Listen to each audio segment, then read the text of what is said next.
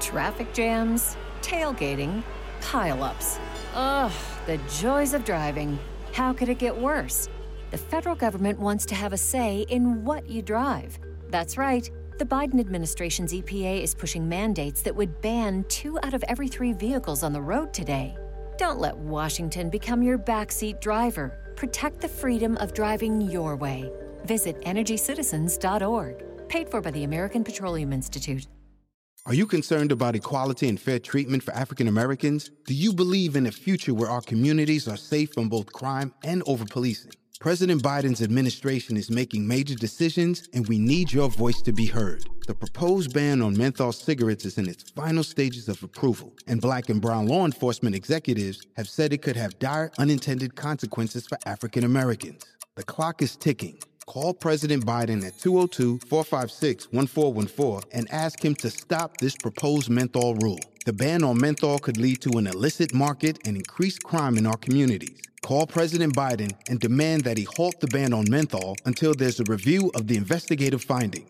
Let's make sure that over-policing and racial profiling come to an end. Call President Biden at 202-456-1414. Tell him to stop targeting African Americans with a menthol ban. Time is running out. This message is paid for by Alliance for Fair and Equitable Policy.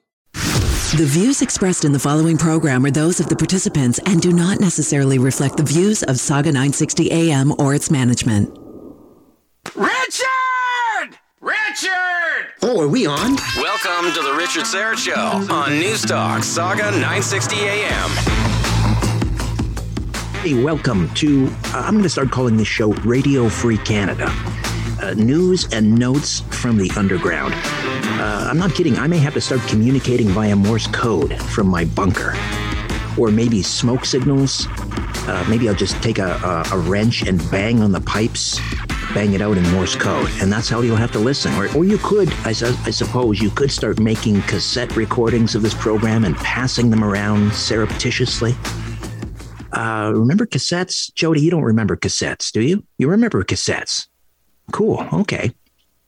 I don't know how much longer. The point is, I don't know how much longer I can continue this. I'm only half kidding. Actually, I'm not kidding at all.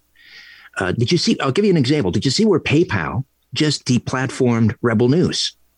That's right. After 6 years of doing business with PayPal, no warning, no explanation, they canceled Rebel News. It's going to make it very difficult, obviously, for Rebel News to transact. And this is where everything is heading. This is why I say I'm only just half kidding. Anyway, after 6 years, wow. I was hoping to speak with Ezra Levant, the founder of Rebel News, about this. He's unavailable today, but we'll get him on with us early next week, probably Tuesday, to address it. In the meantime, I'm hoping we can play a little audio of Ezra. We'll play that later this hour. I do a fair bit of business with PayPal. I could very well be next. Lou and I were talking about Line 5 yesterday, and I've been talking about it for some weeks now. This is the pipeline that carries Alberta crude oil through Michigan and under the Great Lakes to a refinery in Sarnia, which Governor Whitmer of Michigan has ordered closed. She told Enbridge, which operates the pipeline, to shut it down on May 12th. Look at your calendar. That's 5 days from now. What's the big deal, you say? Well, this pipeline ferries over half of Ontario's daily crude oil requirements. And overnight, it could be gone. Likely will be. 2/3 of Quebec's crude oil.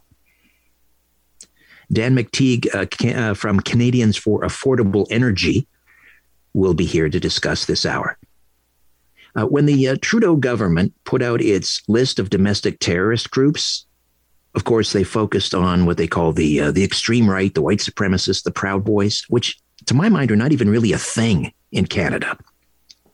I was not aware that there were any Proud Boys cells up here in Canada. In the U.S., of course, it's a thing. Many of their leaders, though, down there are Latino. Yet, of course, they're considered white supremacists. Anyway, who was left off the list of domestic terrorists in Canada. Surprise, surprise. A truly violent, radical left group, Antifa. Why were they left off? Well, we'll discuss with Candace Malcolm, the founder and editor-in-chief of True North, will be here. We'll also have little heroes and villains and hypocrisy much. And then in the second hour, before I forget, Friday. It's Friday, which means a visit from the Limb Riddler. So be listening for this week's clues just before the news at 5. And try and solve this week's limb riddle, and then be listening just before 6 o'clock when I reveal the answers and the name of this week's winners. Yesterday was National Prayer Day in the United States, and typically they have a National Prayer Breakfast. Religious leaders gather for breakfast with the president and other administration officials. In fact, a friend of mine, Jonathan Kahn, who is a pastor down in New Jersey of a very large church. He was selected several years ago during the Obama administration to deliver the prayer at the Presidential National Prayer Breakfast.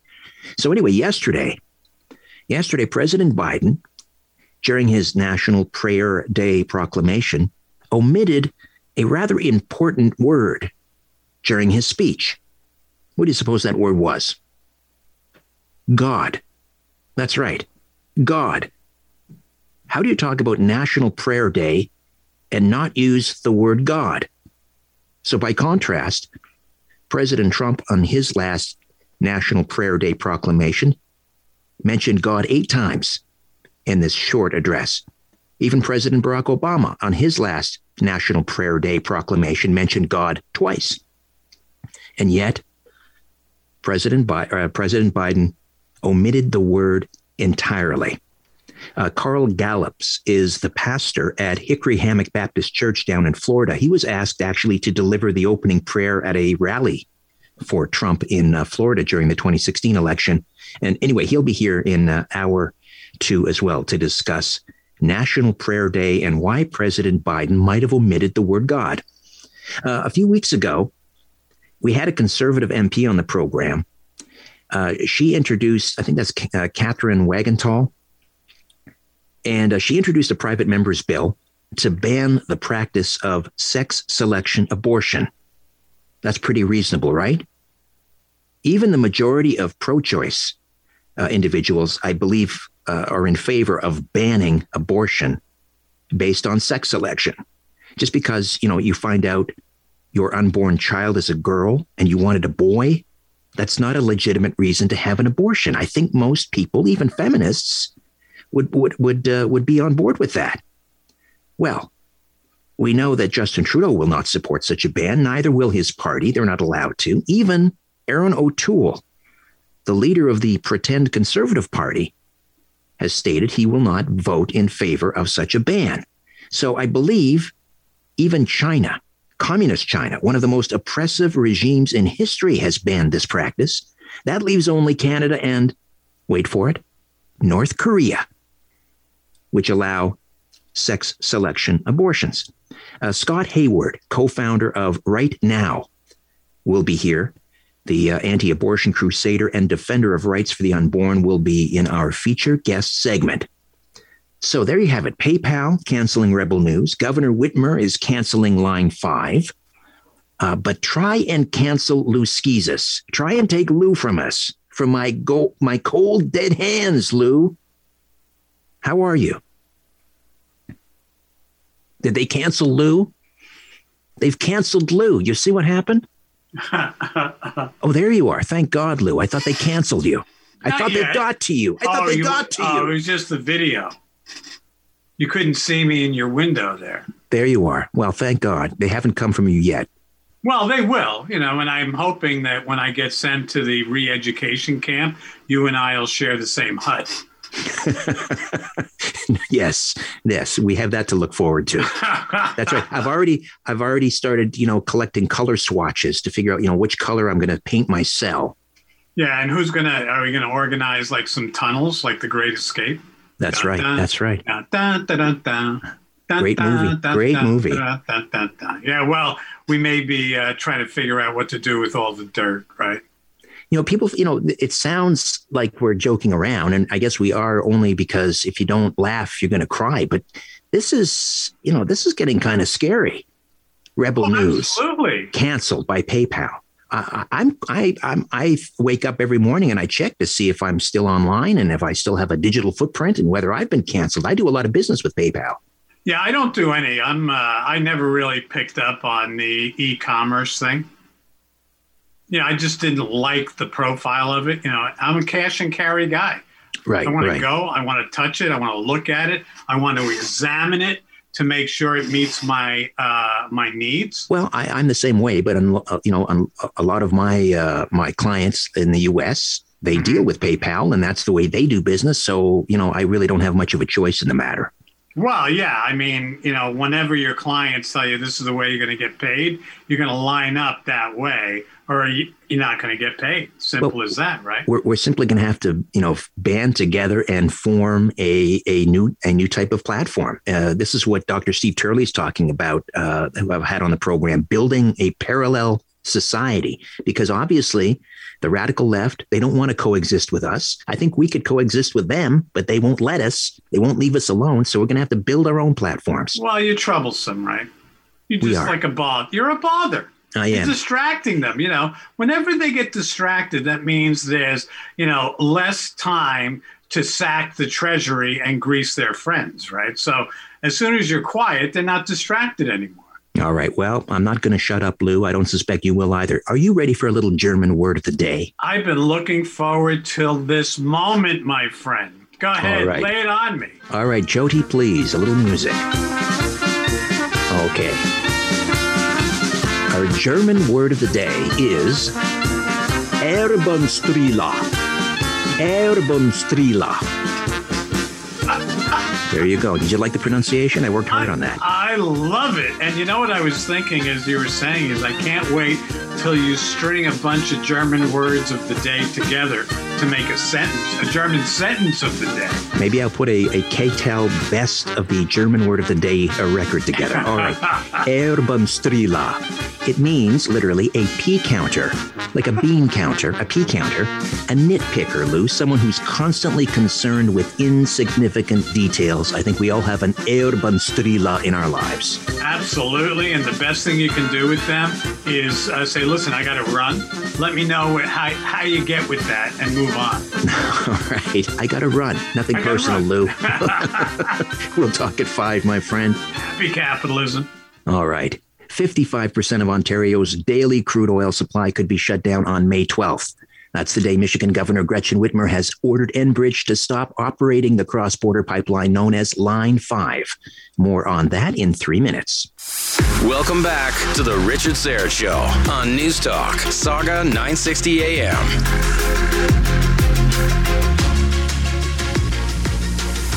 All right, welcome back. So, the Line 5 pipeline ferries Alberta crude oil, natural gas through Michigan beneath the Great Lakes waterway known as the Straits of Mackinac to refineries in Sarnia and Ontario, of course, and beyond, delivers more than half of the crude oil used in Ontario, 66% of what gets consumed in Quebec. Just think about that. This is serious stuff. The governor of Michigan, Gretchen Whitmer, has ordered Enbridge, the energy company that operates the pipeline, to shut it down by May 12th. That's 5 days. 5 days from now. So what could this mean for Ontario? What could it mean for you? We're awaiting the arrival of Dan McTeague, president of Canadians for Affordable Energy. He's to join us to discuss. So the Canadian ambassador to the United States says, no, not to worry. Not to worry. This isn't going to put our energy security at risk. This isn't going to be a threat to our national energy needs. And I don't know how she could say something like this. Kristen Hillman is the ambassador. She says, I think it's important. It's an important dispute or disagreement that exists between Enbridge and the state of Michigan that needs to be taken very seriously, and we're taking it very seriously. I love how we're monitoring the situation. Meanwhile, the clock is ticking here. And so again, this carries crude oil from Western Canada. Once it hits Ontario, most of the crude oil is turned into fuels that meet almost 50% of the province's fuel demands. And the remainder of the supply is sent on to Quebec, where to refineries there through something called Line 9, where it provides 40 to 50% of that province's fuel supply. So again, Whitmer basically is saying that her top priority is to defend the Great Lakes, which are vital to Michigan's economy. And yes, of course, the Great Lakes are important. 350,000 jobs in Michigan. But I understand, there are some environmental concerns. Line 5 is pretty old. It's around 67 years old, and some claim it's a ticking time bomb. And, imagine what will happen if that line were to burst. The ecological damage to the Great Lakes. And many of the First Nations peoples in Ontario are siding with Mayor Whitmer. Are you concerned about equality and fair treatment for African Americans? Do you believe in a future where our communities are safe from both crime and over-policing? President Biden's administration is making major decisions, and we need your voice to be heard. The proposed ban on menthol cigarettes is in its final stages of approval, and Black and brown law enforcement executives have said it could have dire unintended consequences for African Americans. The clock is ticking. Call President Biden at 202-456-1414 and ask him to stop this proposed menthol rule. The ban on menthol could lead to an illicit market and increased crime in our communities. Call President Biden and demand that he halt the ban on menthol until there's a review of the investigative findings. Let's make sure that over-policing and racial profiling come to an end. Call President Biden at 202-456-1414. Tell him to stop targeting African Americans with a menthol ban. Time is running out. This message is paid for by Alliance for Fair and Equitable Policy. But again, we've got 5 days and counting before Line 5 is shut down. Do we have Dan McTeague here? We're still waiting for... Oh, there's Dan. Hey, Dan, how are you? Good to be here, Richard. Thanks for having me. Dan McTeague, president of Canadians for Affordable Energy. So I'm just trying to figure out here, considering all the different options and so forth, is there any concern that the pipeline, which is like 67 years old, they're saying it's a ticking time bomb. It could be, it could spell ecological disaster for the Great Lakes. Any truth to that, Dan? There's truth to the fact that pipelines leak. And if that's the case, then America should immediately cease and desist the over 17 million miles of pipelines that it has, fully 15 times more pipelines than Canada has. So if we're going to go down that road, let's be fair and say we eliminate all pipelines. This one happens to be one that, as far as its crossing of the sensitive area separating Lake Michigan from Huron, the Strait of Mackinac, has never had an incident. There has never been a leak, and there's a good reason for that. It's been well maintained. But beyond that, Richard, you're looking at a scenario where the encasement, the pipes that are going across there, are the thickest pipelines that we have anywhere in the world. There is no pipeline anywhere around the world, even the ones that run into the South Arabian Seas, subjected to salt, don't have this problem. And of course, we know that the company itself has said that they're going to tunnel it and has received partial approval, but again, being held up. I think we err on the side of caution, which the company has done as far as that section of the pipeline is concerned. But yes, pipelines leak, but no less than why we built that pipeline in the first place. Because traveling this on the Great Lakes, we saw many disasters in the 1940s of ships that sank with oil on them. So this is we need to be mindful of its impact, but I think we can't overstate or try to mitigate the fact that this is an important piece of infrastructure, not just economic, but environmentally, with a pretty sound track record. So what do you make of Kristen Hillman, our ambassador, Canadian ambassador to the United States, who says the shutdown is not a threat to our national energy security? 55% of Ontario's energy needs, or crude oil needs every day. What do you make of what she's saying? I think she's off base. That's nuts. And when you have...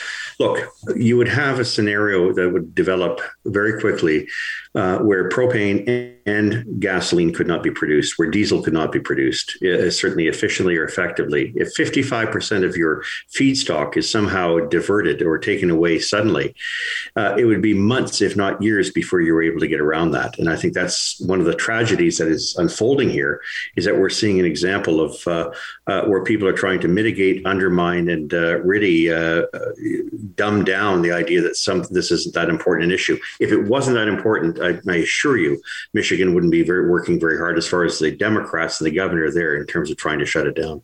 Dan, could you stick with us through the break and hold on for another segment? Wonderful. Dan McTeague from Canadians for Affordable Energy will continue to talk about the looming shutdown of Line 5 in Michigan when the Richard Syrett Show continues. Stay with us. The bull session continues on the Richard Syrett Show. News Talk, Saga 960 AM.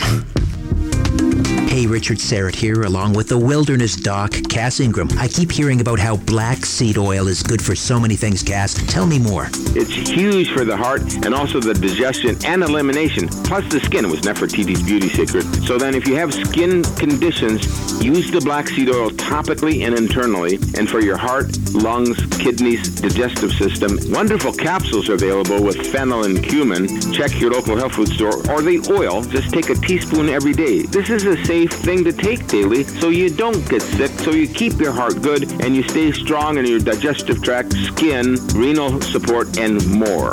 Freshly cold pressed black seed oil from North American Urban Spice, available at fine health food stores across the GTA. Order online at oreganol.com. That's OREGANOL. OREGANOL. OREGANOL. Cold pressed black seed oil from oreganol.com. And we're back with Dan McTeague, the president of Canadians for Affordable Energy, and we're talking about the looming shutdown of Line 5, the pipeline that carries crude oil from the oil patch out west into Ontario, Quebec, and beyond. And so, Dan, what is your sense? Is this shutdown going to take place? Will there be some last-minute intervention by the feds? What's going to happen May 12th? I think the feds have tried to intervene, and the Biden administration has said no. I mean, Gretchen Whitmer isn't a small player in terms of the 50 states. She happens to be vice chair, one of 4 of the Democratic National Committee. So she's very powerful, very influential, and it's a constituency, Green constituency, that supported Mr. Biden. So I don't suspect that the federal government is going to get anywhere with them. This is going to be determined by courts in the United States. So that means that no, we're not going to see a shutdown next Wednesday. What we're going to see is that Enbridge will be officially told that their 6-month period in which to get their act together and shut it down is now over, and they're operating in violation of the ordinance by the state. What it does mean is that any time a court can make a decision, and we don't know how that ball is going to bounce. If it does wind up being a situation in the dead of winter next year where we see a full closure of that pipeline, which is imminent, then I suspect that what we're going to have to start to do is tell our manufacturers no more propane to run your tow motors, to run your warehouses. We're going to have to tell Canadians that there is no more diesel for trains, planes, and automobiles. Pearson Airport will have no fuel. And there isn't really a lot of other viable contingencies. One of the things that's often said to me is, oh, well, we can bring it in by vessel from other parts around the world. Yeah, you can do that. But unfortunately, vessels on the seaway have to shut down 4 months of the year because we close the locks, both at Welland and further back up at Lachine. So I suspect that we're probably hoping this doesn't happen, but hope is a terrible strategy when you see how important 540,000 barrels of oil into the Ontario-Quebec market really is. Anybody who thinks that pipelines don't matter are about to experience something the likes of which we've never seen, rationing and higher prices for just about everything. What about the transit pipeline treaty we have with the United States, which has been around for about 45 years? It's supposed to allow for the uninterrupted flow of energy. Yeah, I think that was signed at a time when Americans were more interested in getting access to Canadian energy than Canadians getting access to the American market. A lot has changed. The United States has become self-sufficient, but it does need heavy oil.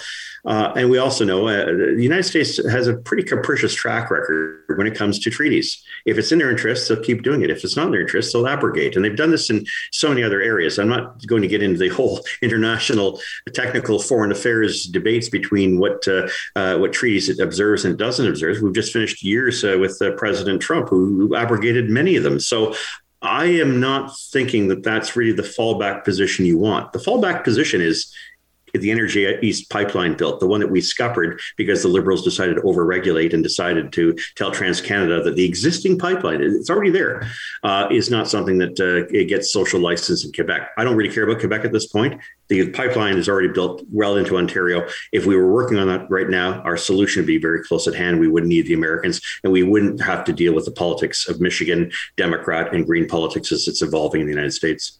What about jobs? We've got direct jobs, of course, at the refinery in Sarnia, and then we've got adjacent jobs and also oil patch workers in Alberta and Saskatchewan. How many jobs are going to be negatively impacted?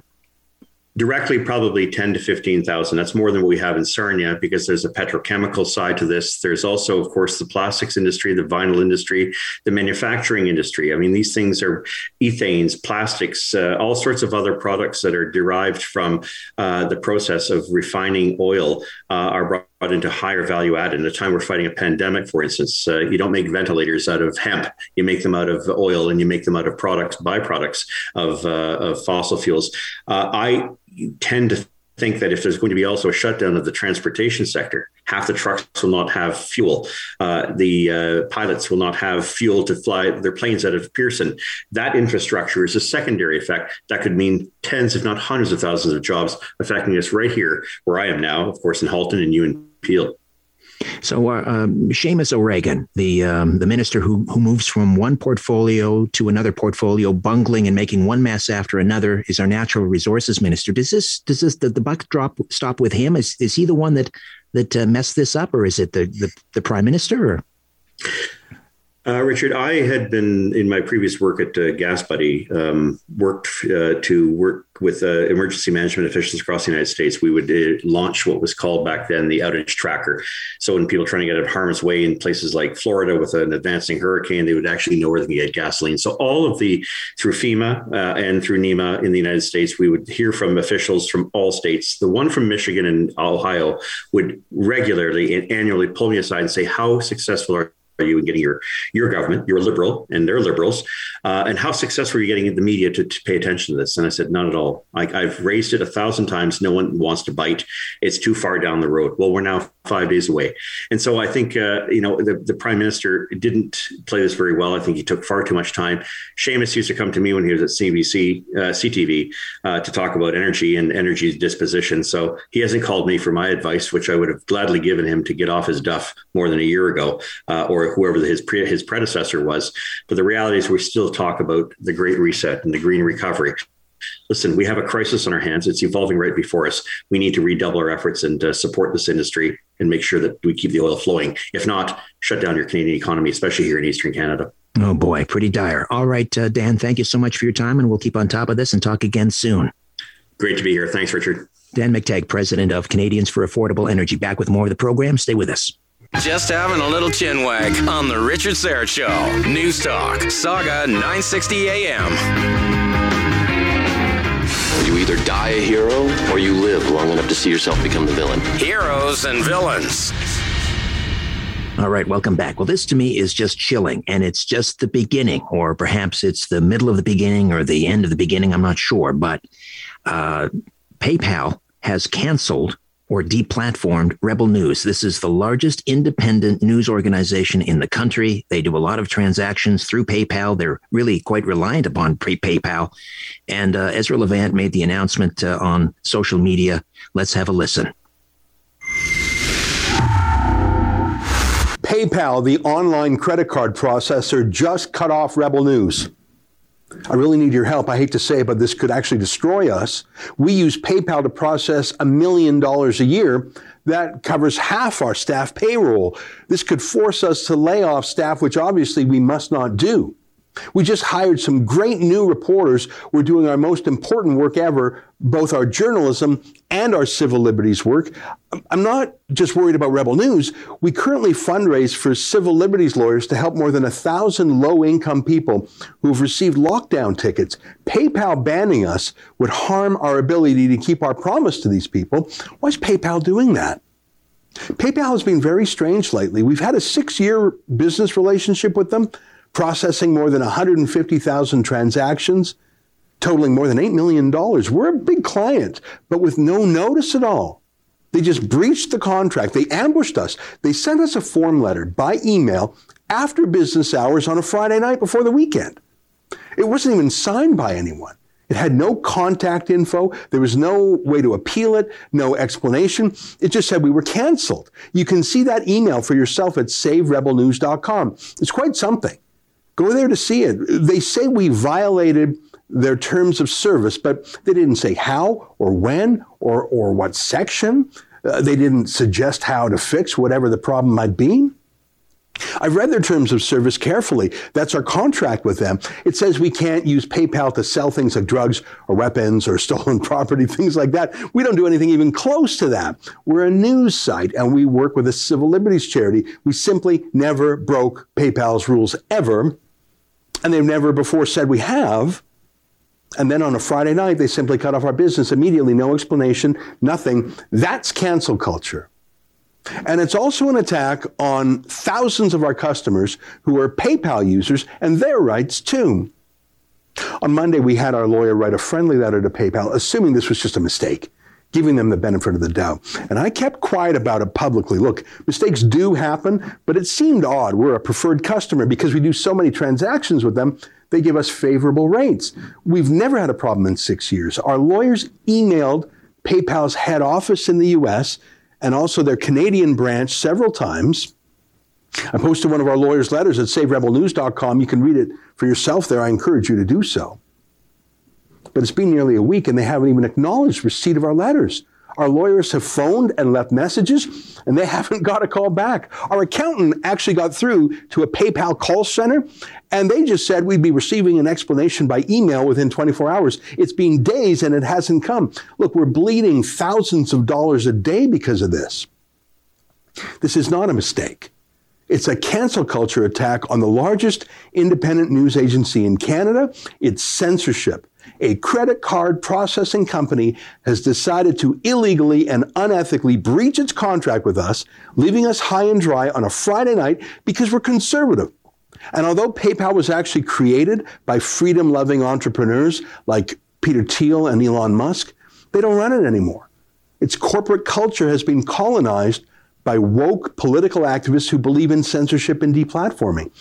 Are you concerned about equality and fair treatment for African Americans? Do you believe in a future where our communities are safe from both crime and over-policing? President Biden's administration is making major decisions, and we need your voice to be heard. The proposed ban on menthol cigarettes is in its final stages of approval, and Black and brown law enforcement executives have said it could have dire unintended consequences for African Americans. The clock is ticking. Call President Biden at 202-456-1414 and ask him to stop this proposed menthol rule. The ban on menthol could lead to an illicit market and increased crime in our communities. Call President Biden and demand that he halt the ban on menthol until there's a review of the investigative findings. Let's make sure that over-policing and racial profiling come to an end. Call President Biden at 202-456-1414. Tell him to stop targeting African Americans with a menthol ban. Time is running out. This message is paid for by Alliance for Fair and Equitable Policy.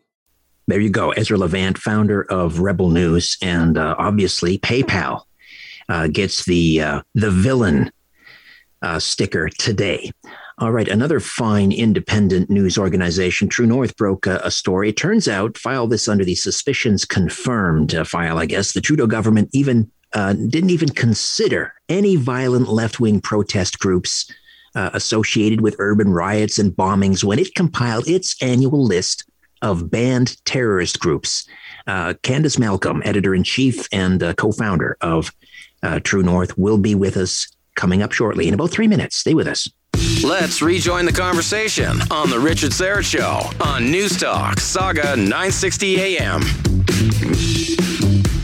Hey, welcome back. So it turns out that the Trudeau government and the Ministry of Public Safety didn't even consider any violent left-wing protest groups when it compiled its annual list of banned terrorist groups. This was discovered by our good friends at True North News, and the founder and editor-in-chief, Candace Malcolm, joins us now. Hello, Candace. Oh, hi there. I'm here now, Richard. There we are. Hey, Candace. Thanks for joining us. Oh, my pleasure. So how did you discover that? I mean, we knew we saw the list when it came out, And, the Proud Boys, of course, were on there, which I didn't even know was a thing in Canada. Of course, we're aware of, Proud Boys down in the United States. But so we saw the list. But you discovered that there was no consideration given whatsoever to any of these violent left-wing groups like Antifa. How did you discover this? Well, I think anyone who was paying attention when the Trudeau government released that updated watch list in the criminal code for groups that were banned on the terrorist group, they noticed that the groups on the right were included, but there were none on the left. And anyone who's been paying attention to what's been going on in the world, Richard, for the last 5-6 years, knows that there are violent groups on both ends of the political spectrum. We see these riots play out where there are right-wing extremists and left-wing extremists, and they get violent. And Antifa is certainly one of those groups that goes out there. They openly advocate for violence. As part of their fundamental philosophy is that they believe in what they call direct action. So the fact that they were missing from this list was a little odd. And so we did a bit of digging over at True North, filed a access to information report was filed. And, lo and behold, despite listing over a dozen known Antifa groups and affiliates, the Department of Public Safety responded back saying that they had no record, no research was provided to the minister whatsoever, which goes to show that the Trudeau government is just turning a blind eye to these left-wing radicals that are promoting violence on our streets, basically almost on a weekend by weekend basis. Is that because our federal government believes, as Joe Biden believes, that Antifa is an idea and not actually an organization? Well, who knows? I mean, this is the interesting thing, Richard, is that conservative politicians and politicians on the right routinely condemn violence that occurs on the right. You hear Aaron O'Toole, you hear Jason Kenney, they absolutely condemn it. They call it reprehensible and distance themselves from it. But these same ideas and groups, is happening on the left, and politicians aren't held to the same standard on the left. You and I both know that. So we don't really hear Trudeau being asked to condemn Antifa. I don't really even know what he makes of it, what he believes in it, because he doesn't really talk about it, doesn't address it. And, this document really does show that there basically is no interest on behalf of the Liberal government in actually being fair, looking at both sides, being clear-headed, and acknowledging that, yes, there are violent left-wing groups in Canada. And the document that I released today, it showed the names of all these organizations. You can do Google searches and find all kinds of, chaotic, violent news stories, rallies in the news that these groups have been a part of. Well, you mentioned a couple of these groups, Resistance Internationalist, and another group is Hamilton Against Fascism. What kind of activities have these two groups been involved with? Well, the first one you mentioned, I mean, this is just absolutely bizarre because this group, Resistance Internationaliste, they're a French group. They operate in Montreal, and they have claimed responsibility, Richard, for at least 3 bombings. They bombed a car of an executive who worked in the oil and gas industry back in 2004.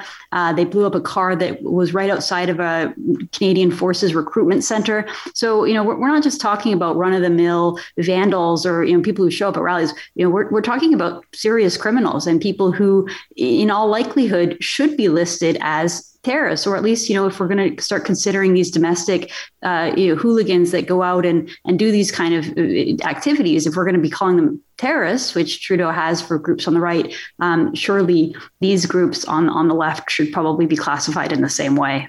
100%. And Hamilton Against Fascism, have they also been involved in any sort of criminal activity?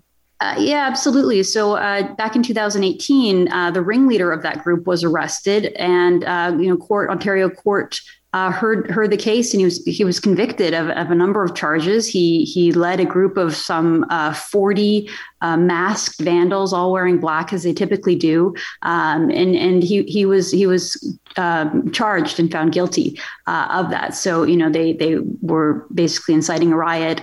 They vandalized property. They caused damage over $5,000, and so that individual went to prison over his actions. And yet again, here we have the Trudeau government just basically ignoring it altogether. All right. Well, and never mind them. Let's focus on the Proud Boys, who, as I said, I wasn't even aware that they were a thing in Canada. Candace, as always, great work. Thank you for everything that you do. All right. Thanks for having me on, Richard. Candace Malcolm, founder, editor-in-chief, True North. All right. All you wordsmiths, pay attention. First we filled your mind. Now, let's twist it. This is the Limb Riddler. All right, it's that time of the week, folks. Let's bring back the Limb Riddler. How are you, my friend? Great, Richard. How you doing? Happy Friday. Hey, happy Friday. We made it. We made it. All right, so once again, very quickly, how do these limb riddles work? Oh, I can't figure it out. Oh, the limb riddle, it's basically a riddle in the form of a limerick. And the object is to solve for just one word.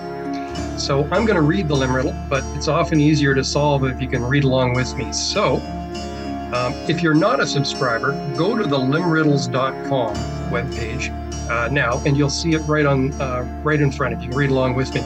And by the way, while you're there, you can subscribe. Of course, if you are a subscriber, the limb riddle just landed in your email box. Today's limb riddle has 5 clues.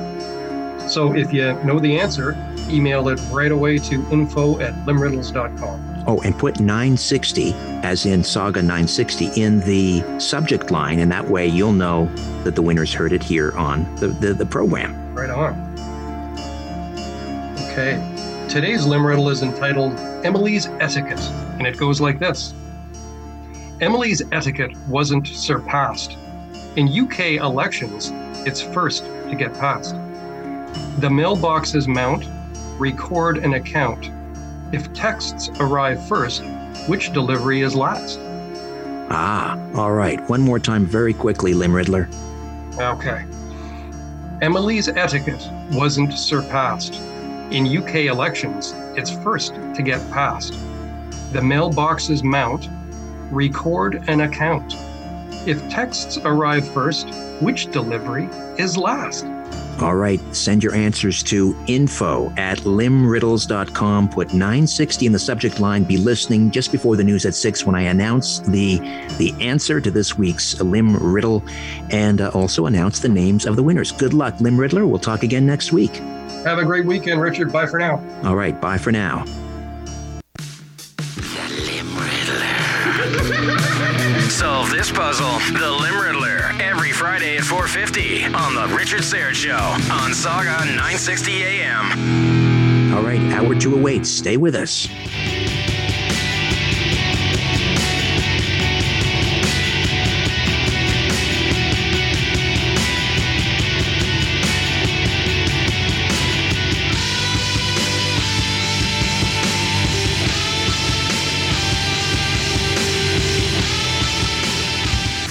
The views expressed in the following program are those of the participants and do not necessarily reflect the views of Saga 960 AM or its management.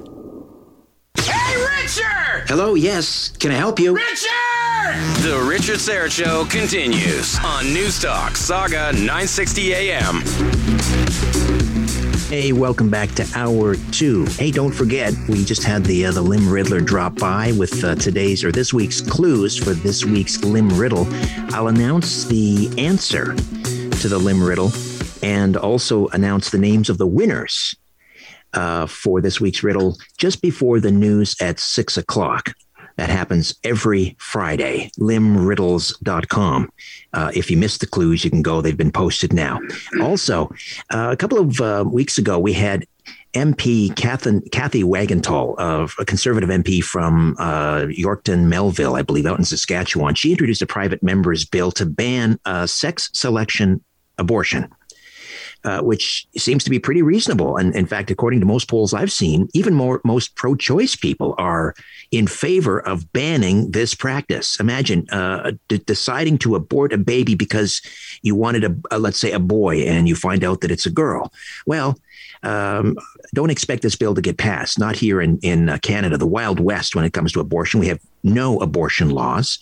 And there was a columnist in the Globe and Mail when Kathy Wagenthal proposed this bill, who referred to this bill, again, a very reasonable attempt, to instill some sanity in the abortion arena, I guess, if you will. This columnist referred to this as an example of the stinking albatross around the neck of the conservatives. hardly a stinking albatross. Again, this just shows how out of touch not only the mainstream media are, but even most politicians when it comes to abortions. And the values are changing in this country. They are slowly, but surely, which is a good thing. Anyway, Scott Hayward is co-founder of Right Now. It's an anti-abortion. He's an anti-abortion activist and defender of the rights of the unborn. And he'll be in our feature guest segment towards the bottom of this hour. But before we get to all of that, news not in the news. Lou, how are you, my friend? Hey, Lou. Did we just lose Lou? I just saw him there. Okay, here I am. There you are. Hello. Hey, brother. How are you? Meat puppets touching the buttons. Should never do that. No. I'm not one to speak. But speaking of meat puppets, it turns out, a lot of people call the CRA for advice, right? They call their hotline. And it turns out they've done a survey. The CRA, Canada's revenue agency, gives bad advice up to 13% of the time. And I know that you're shocked and appalled by this. You didn't see this happening. Well, no, I always recommend, Richard, put Joe the pro or Jane the pro between you and them. Get an accountant. Let the accountant deal with them. You have questions. Do you really think the people looking to rip, strip, and dip you into their little game really care whether or not they have competent people on the phone? Come on. No, but here's, to add insult to injury. So let's say you call one of these CRA call centers and you get some advice and it turns out to be the wrong advice, bad advice. According to CRA Commissioner Bob Hamilton, the agency isn't even responsible for any financial consequences stemming from bad advice. Yeah, I would record it. And then if you had the means, I'd take that to court and see what a judge and jury has to say about that. I mean, just because a commissioner says something, I don't think it's written in the statute that mandate the CRA that you can be totally incompetent and walk away with no consequences. I don't know if that would hold up in a court of law. Well, I suppose I hope not. Anyway, and so here you're on the hotline. You're waiting in line. The average wait time apparently is something like a half an hour, and then you end up getting bum advice. You operate. You file according to that bad advice, and then you get dinged with interest. And they're saying, not our problem." Nice. Yeah. And I would say, again, go to Joe or Jane the pro to help you with that. And if somebody is giving you advice over the phone, so can you send that to me in writing? Here's my address. There you go. Right? All right. You got to play defense, right? You got to protect the downside. The upside always takes care of itself. All right. Want to get your response to this announcement by our good friend Ezra Levant at Rebel News. People may have one opinion or not, may not like the man, may not like Rebel News. But, if it happens to one news organization, it could happen to another. PayPal has deplatformed them. What are your thoughts? Well, I guess it depends on the transgressions that they're asserting. I don't know the case. Right. Now, I heard Ezra's side, but as you know, Richard, there's always two sides to a story. Right. So, until you hear the other side, I can't really give you a judgment on it. Well, not in this specific case, but we know that this deplatforming is going on with conservative groups. If it's not Rebel News, it's been someone else. There have been other instances. I can't cite it. To True North? No. Not that I'm aware of. No. Right. So, I think that, you can take the case. Ezra's a lawyer up, right? Go chase it. If you think that you've been hard done by. Now, the thing is, everybody has the right to go and find the clients they want to do business with, right? So I always used to advise people that, you can fire a client as well, right? It's not just you getting fired. It's you can fire your clients, right? Say, listen, I'm done. I never liked you, and now I don't even like your money, and you're done. So I think that until I hear both sides of the case, It's all what I would call, or from my experience, it sounds like a special appeal. Please, we're in trouble. Send us more money. That's the side that I'm hearing. Oh, well, I guess we'll have to, disagree on that one. I mean, you're right. We don't know the other side, but there is a pattern here. There is a pattern with PayPal, even credit card companies deplatforming simply because they don't like someone's politics. And, send us a check, a personal check. How about direct deposit? You can't do that. I have clients. And, in order to pay me, they said, send us an invoice and a, canceled check and we'll make a direct deposit. Right. Well, so unless the banks are saying we don't want your business either, that's a different story. Well, we're definitely going to have to build a parallel infrastructure here when it comes to things like this, for transactions, if this is the case. What about President's Choice? They're always looking for business. There you go. All right. Speaking of money, Lou, the Toronto City Council has just unanimously voted in support of a motion that will see the city urge the Bank of Canada and the Royal Canadian Mint to replace, quote, white and male politicians on Canada's currency. To me, this is just, it's another example, of course, of woke culture and so forth. But for me, the money is a place that kind of celebrates our history, our heritage. And I don't know, they're just going to politicize it, of course. And what are they going to do? They're going to remove the Queen. They're going to remove Sir John A. Macdonald because, there has to be room for Gordie Howe. Okay? I love it. But he's white, Lou. Oh, right. Right. Let me just think. I'll have to do some research on it. But let me tell you this, the billfold is going the way of the dodo bird. I don't know how much cash you're touching these days, but nobody wants it. Have you gone to retail at all and tried to do some cash transactions? It's like, oh, my God, that dirty, filthy money. I could die from that. So, well, I used to be cash and carry. And are you familiar with Frank Abagnale? That name sounds really familiar. Right. He was the character of the book, Catch Me If You Can. Yes. He's now a security expert with the FBI. And you know what he says? He says, stop dealing with cash. Use your credit card. It's backed up. Even if there's fraud involved with that card, you won't have to pay for it. Well, I don't know. Here's a question for you, because we have run into this where we go to pay cash at, let's say, the pharmacy, and they've got a little sign there, no cash. And, the mighty Aphrodite gets her back up with this whole thing. She says, you have to take it. It's legal tender. It's the law. Is that true? They have to take it? You can take that to court as well, Richard. It's all a question of how much grit do you want in the machinery of your life? Okay, if I go to merchants and they don't want to take cash, I have to find something they will take, or find merchants that will take my cash. But I'm telling you, it's becoming less viable as a transaction medium. Well, you say less grit, but at what point do we say, I will die on this hill? I mean, at some point we have to take a stand, Lou. Well, I think that you need to decide for yourself, how smooth do you want the day to go? I don't know about you, but I'm pretty busy every day. And, I'm in my golden years, as we like to say in the Skeezes household, right? And I'm still busier than ever, right? So I try and avoid anything that slows me down. If you want a credit card in order to sell me something, I'm going to do that. Right. Until you say something on the radio they don't like, Lou, and then they take that away from you. That's happened before. They've taken the radio away from me, right? No, but I'm saying the credit card company says, I don't like what you said on the radio. We're approaching those days these days. I don't know if I agree with that at this point. It could happen, but, in time, perhaps, but not at this time. All right. Let's see. Let me get your take on this as well. The Toronto District School Board is considering allowing LGBTQ students to change their names without parental approval.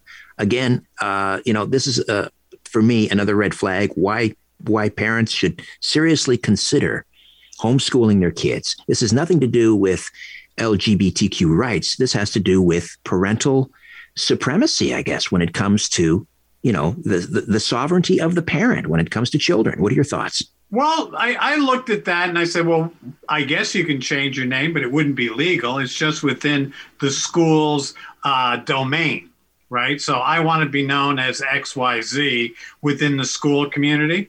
You go out onto the street, you want a driver's license, they're only going to issue it in terms of what's on your birth certificate. So I guess it's a microcosm. That's what they want to be known in the school community.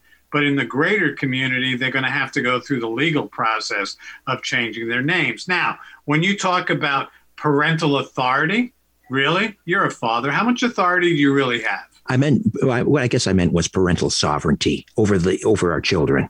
I think that's a sacrosanct, this is just indicative of what else is going on behind closed doors. What else are they doing in terms of indoctrination, in terms of maybe undermining that bond between children and their parents. That's what's concerning to me. But is it the school that's saying change your name, or the kid saying I'd like to change my name within the school community?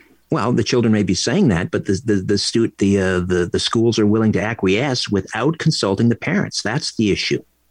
I think that, you look at the parent-teacher association in every school, Richard, this would be brought about in some kind of a forum for discussion within that community.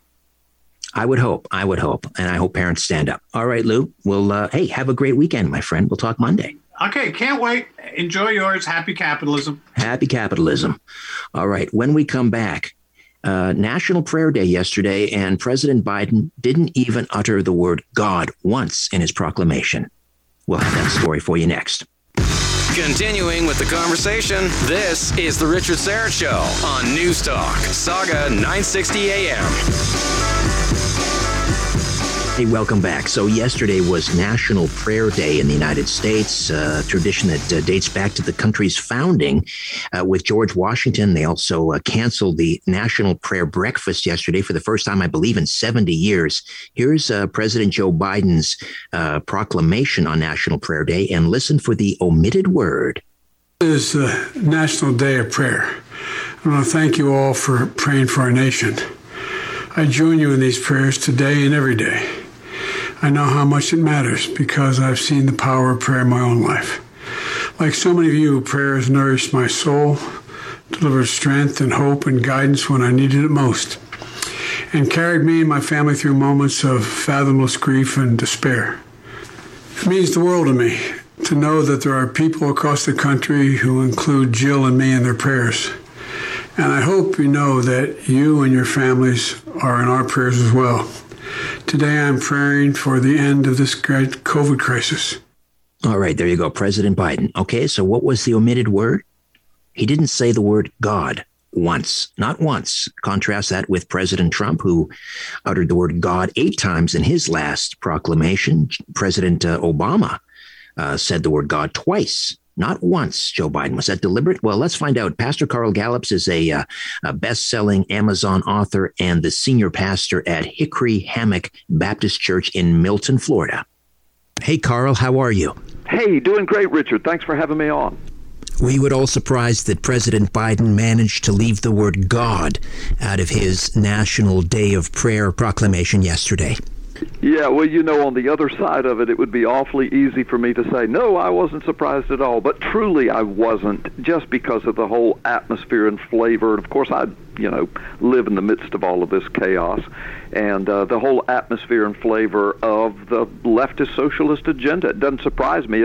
And I'm sure you know, and probably we're going to bring up, that he canceled the National Day of Prayer breakfast. And, of course, that's predicated upon, the security, the breach of the Capitol back in January. And so we have everything, cordoned off with security. And it's just, it would maybe violate security measures. So for the first time in 70 years, think of what all has happened during those 70 years, and the security at 9/11 and major wars.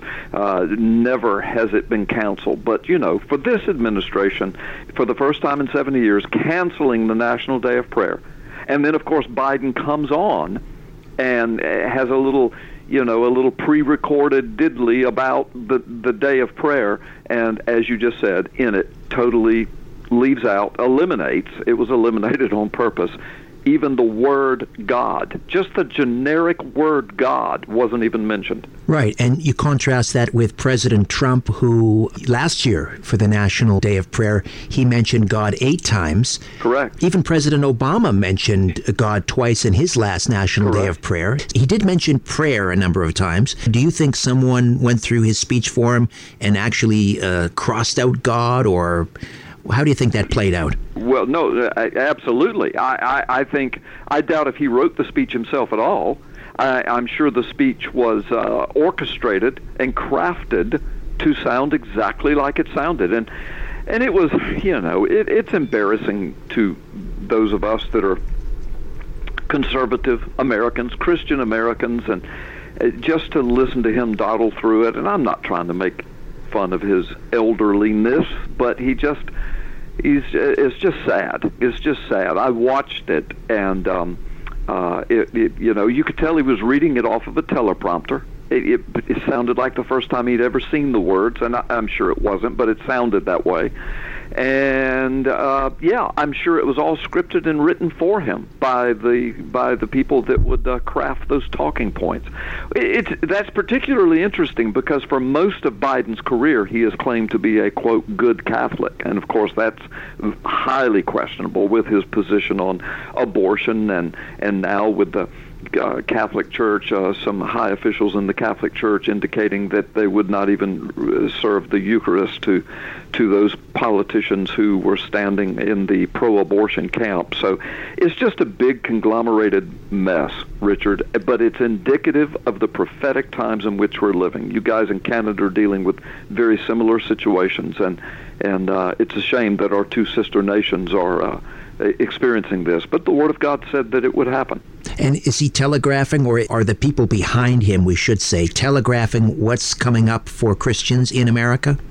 Well, the Word of God telegraphs it, yeah, and I think probably so. It's just there's so much hanging in the balance. There's always the hand of God. I'm not a negative person, and I don't want to, sound like I'm spreading alarm or panic. But look, the Word of God is clear that in the last days there's going to be a global persecution, if you will, and it's already beginning. I mean, it's documented that there's more persecution of Christians around the globe now than ever before in history, as far as the entirety of it, all of the nations, and the total numbers of people involved. So the Bible is clear that these days would come, that they are here, as you and I've talked about on your shows before.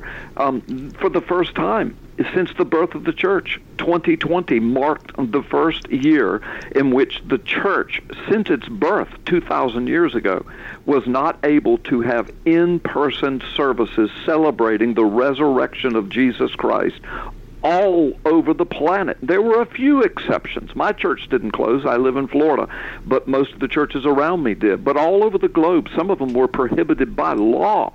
And Resurrection Sunday is the day that celebrates the defeat, the ultimate defeat of Satan's kingdom. And for the first time since the church was birthed, we have entered into an era where that's not happening. Even this year, it didn't happen in many places. Go ahead. Carl Gallups, the author of The Summoning, Preparing for the Days of Noah, available at Amazon. Also, carlgallups.com. Carl with a C, Gallups, Gallups, carlgallups.com. Carl, thank you so much. Always a pleasure. Oh, thank you so much, Richard. God bless. All right, hour 2 awaits. Stay with us. This is Newstalk Saga 960 AM, and this is The Richard Syrett Show. Hey, welcome back. How would you like to begin a new career right now in a booming new field promoting health and wellness? At the Hypno Healing Institute of Toronto, you can become a consulting hypnotist in just 14 weeks. You'll be guided step-by-step through this online course by registered psychotherapist and award-winning board-certified hypnotherapist, Debbie Papadakis. Debbie's been teaching this certification course for over 20 years. For more information on becoming a consulting hypnotist in just 14 weeks online, go to hypno-healing.ca. hypno-healing.com. Hypno-healing.com. Hypno-healing.com. So a couple of weeks ago, I interviewed Kathy Wagentall, the Conservative MP who introduced this private member's bill to ban sex-selective abortion. And, of course, was met with the predictable derision in the mainstream media. A columnist with the Globe and Mail referred to this as, I guess, an example of the stinking albatross around the neck of the conservatives. They have such contempt, of course, for social conservatives. And so we're going to speak with the co-founder of Right Now. He's an anti-abortion activist, defender of the unborn, Scott Hayward. Welcome to the program. How are you? Are you concerned about equality and fair treatment for African Americans? Do you believe in a future where our communities are safe from both crime and over-policing? President Biden's administration is making major decisions, and we need your voice to be heard. The proposed ban on menthol cigarettes is in its final stages of approval, and Black and brown law enforcement executives have said it could have dire unintended consequences for African Americans. The clock is ticking. Call President Biden at 202-456-1414 and ask him to stop this proposed menthol rule. The ban on menthol could lead to an illicit market and increased crime in our communities. Call President Biden and demand that he halt the ban on menthol until there's a review of the investigative findings.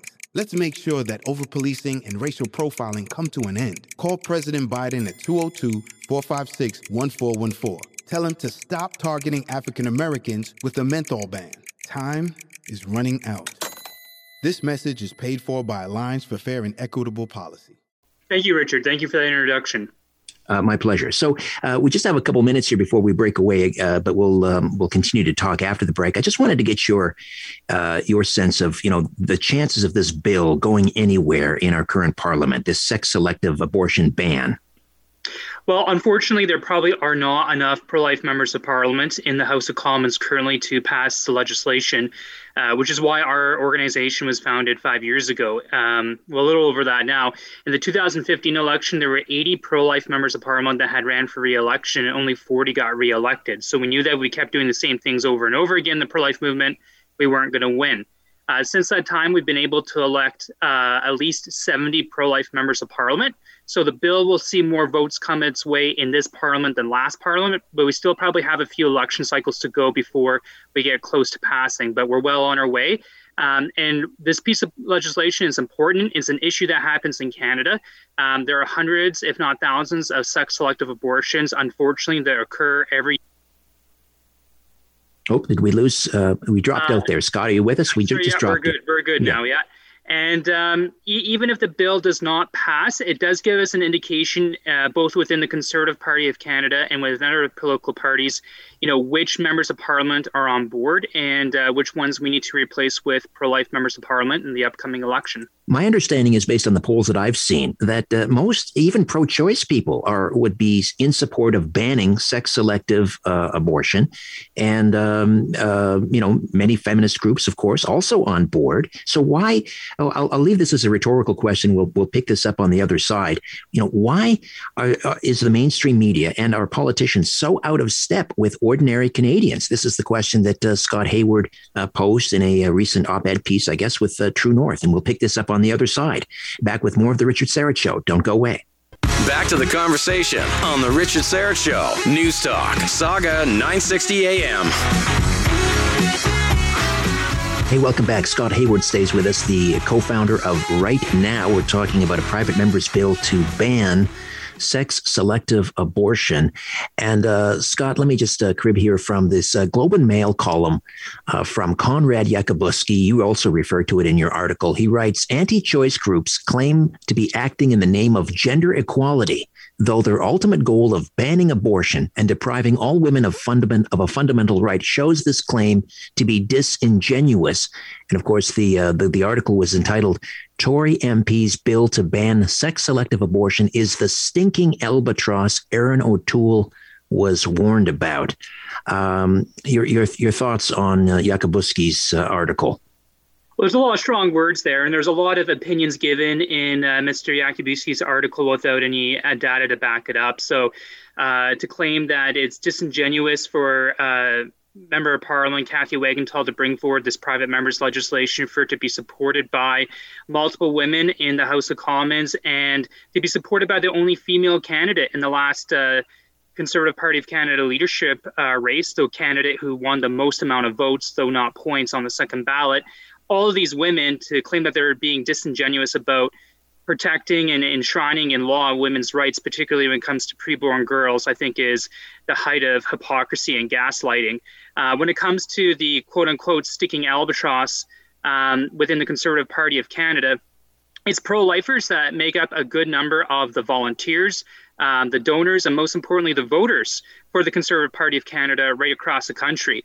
The only time that the Conservative Party of Canada won a majority in its current iteration, when it was founded in 2003, was in the 2011 federal election. And that was also the only time, by the way, Richard, and your viewers, of course, across the GTA will know this, that they won a majority of I don't know about majority of the votes, but they won a majority of the ridings within the GTA, especially the 28 ridings that surround the city of Toronto proper.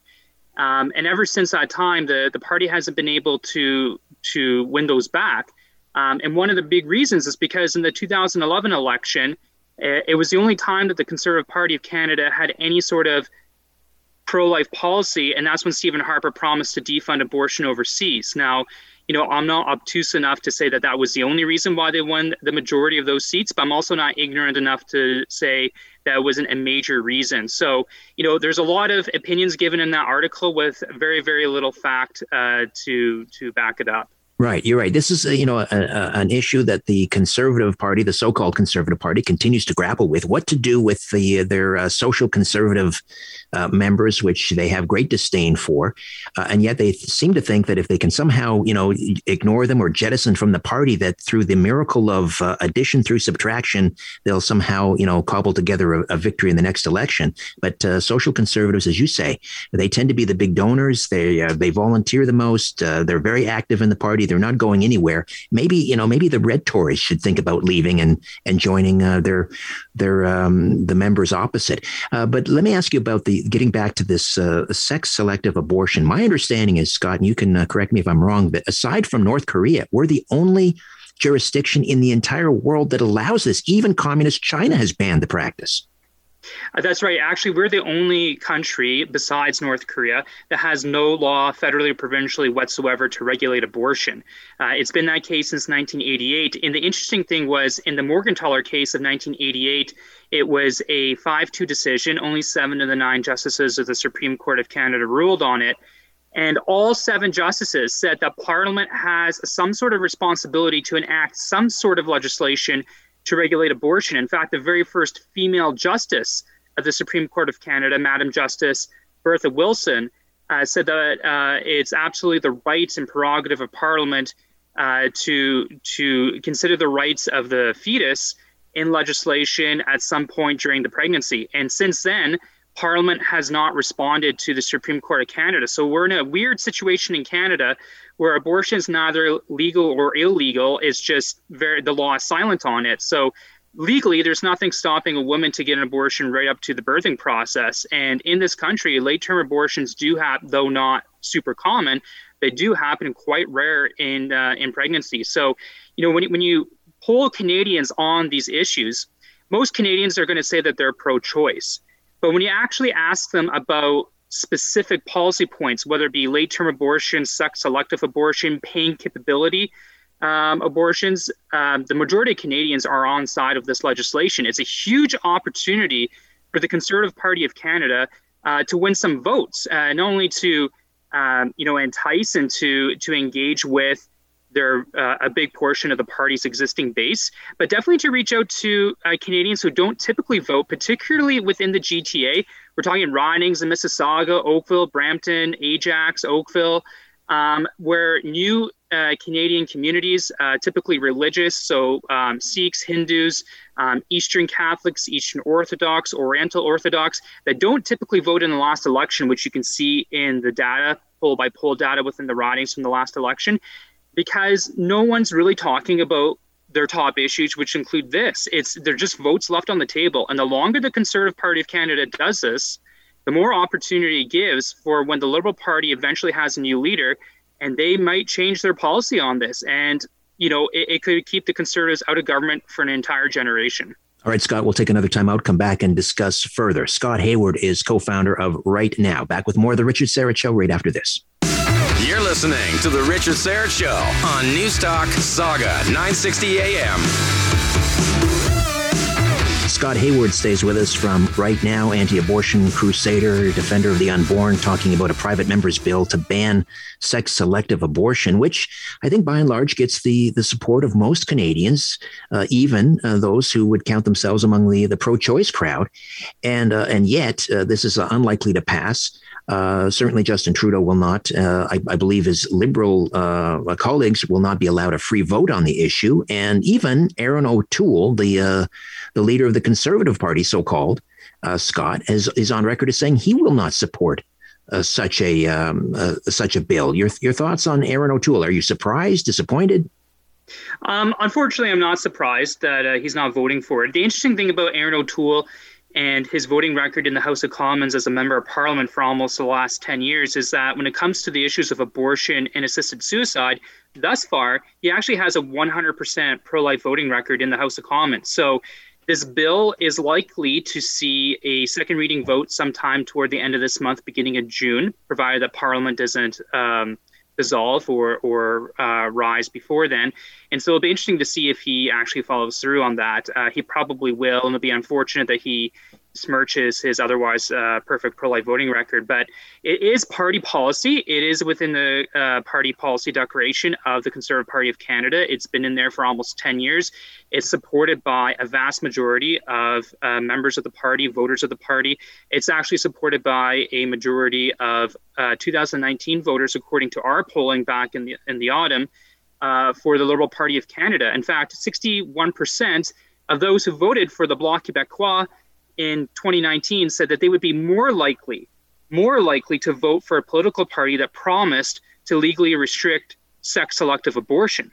So if you're trying to win votes in Quebec, if you're trying to win votes in Ontario, particularly in the GTA, and if you're trying to win votes among women, and the same poll said that 47% of women ages 18 to 34 would be more likely to vote for a political party that promised to legally restrict sex-selective abortion compared to 6% who said they'd be less likely to do so. I mean, these are all constituencies that the Conservative Party Canada needs in their voter universe in order to win a majority government. And this bill, which is just an innately good bill, is also a great political opportunity for them. And Erin O'Toole and the leadership team is just leaving votes on the table on this issue. So it's really disappointing to see. It's very frustrating.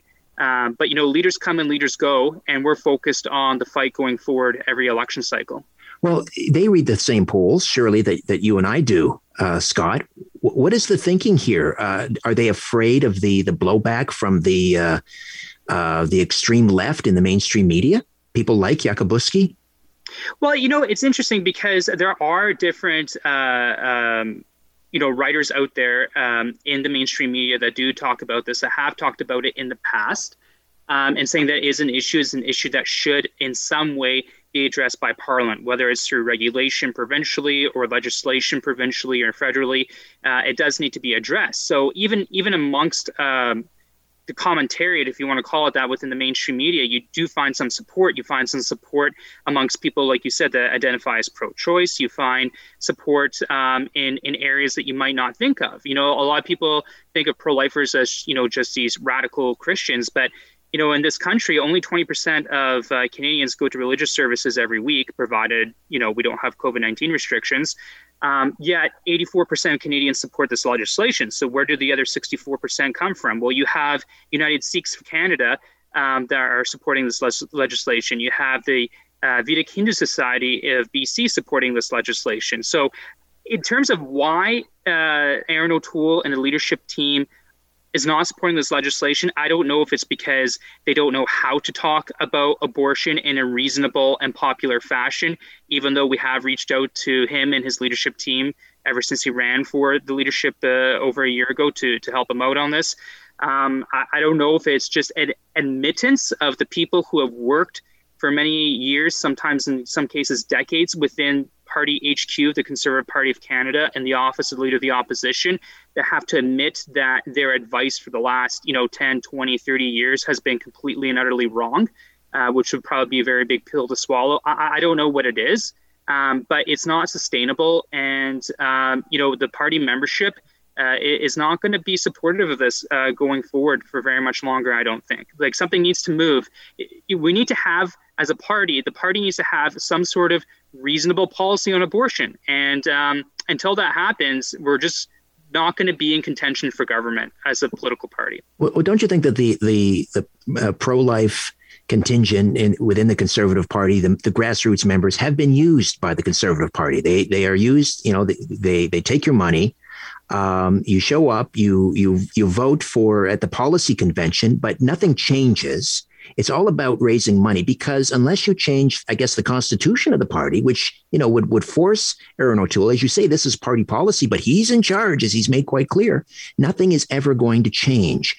Don't you feel that you're being used and abused by the party? And by extension, are there some maybe even pro-life organizers that are using and abusing the grassroots by taking their money, but not really going after the change that needs to be made? And that's not at the policy convention, but at the constitutional convention, or at the constitutional level. You could probably say yes on both of those cases, like that people would feel that way. I don't know if it's true in either of those cases. One thing I'll say is, for the last 45 years, the pro-life movement in this country has not been all that effective and intelligent and efficient when engaging in politics. And in the last 5 years since our organization was founded, we've been able to add an extra 150 pro-life politicians to various legislatures across this country, net. So we're moving forward, and it's a process, and it's going to take time.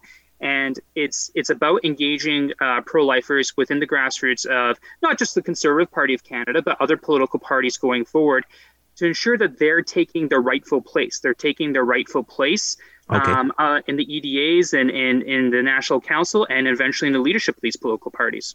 All right, Scott, got to run, but thank you so much for your time. I hope we'll speak again. Scott Hayward from Right Now. Appreciate your time. Thanks so much, Richard. Have a great day. All right. Okay, all you wordsmiths, get ready. And now, your Lim Riddler answer and this week's winners.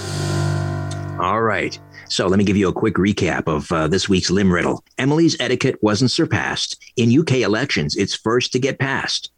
Record the mailbox mount, record an account. I'm sorry, I lost the last clue. Anyway, the answer to this week's Lim Riddle is post. Post. And the first five to answer correctly were Steve Rosen of Toronto, Mary Ellen Moran of Toronto, Rob McDonald of Gravenhurst, and Philip Vlahoyanis from Montreal, and Terry Preston from Toronto. Congratulations all. Be sure to be listening next Friday, just before the news at 5, when the Lim Riddler drops by again for next week's Lim Riddle Clues. All right, that's it for me. Thanks to Jody and Brandon. Back tomorrow with Lou, the irascible but lovable one. But not back tomorrow. That's back Monday. We'll also have our small town family physician and lover of freedom, Dr. Patrick Phillips, and much more. The Bob McCowan Show is next after the news. See you Monday at 4. Don't be late. Until then, I remain unbowed, unbent, unbroken.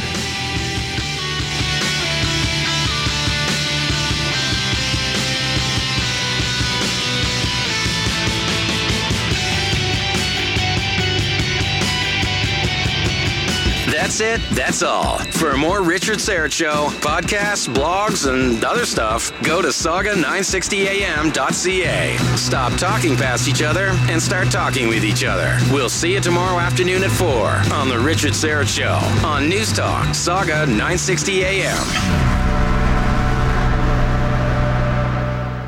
Are you concerned about equality and fair treatment for African Americans? Do you believe in a future where our communities are safe from both crime and over-policing? President Biden's administration is making major decisions, and we need your voice to be heard. The proposed ban on menthol cigarettes is in its final stages of approval, and Black and brown law enforcement executives have said it could have dire unintended consequences for African Americans.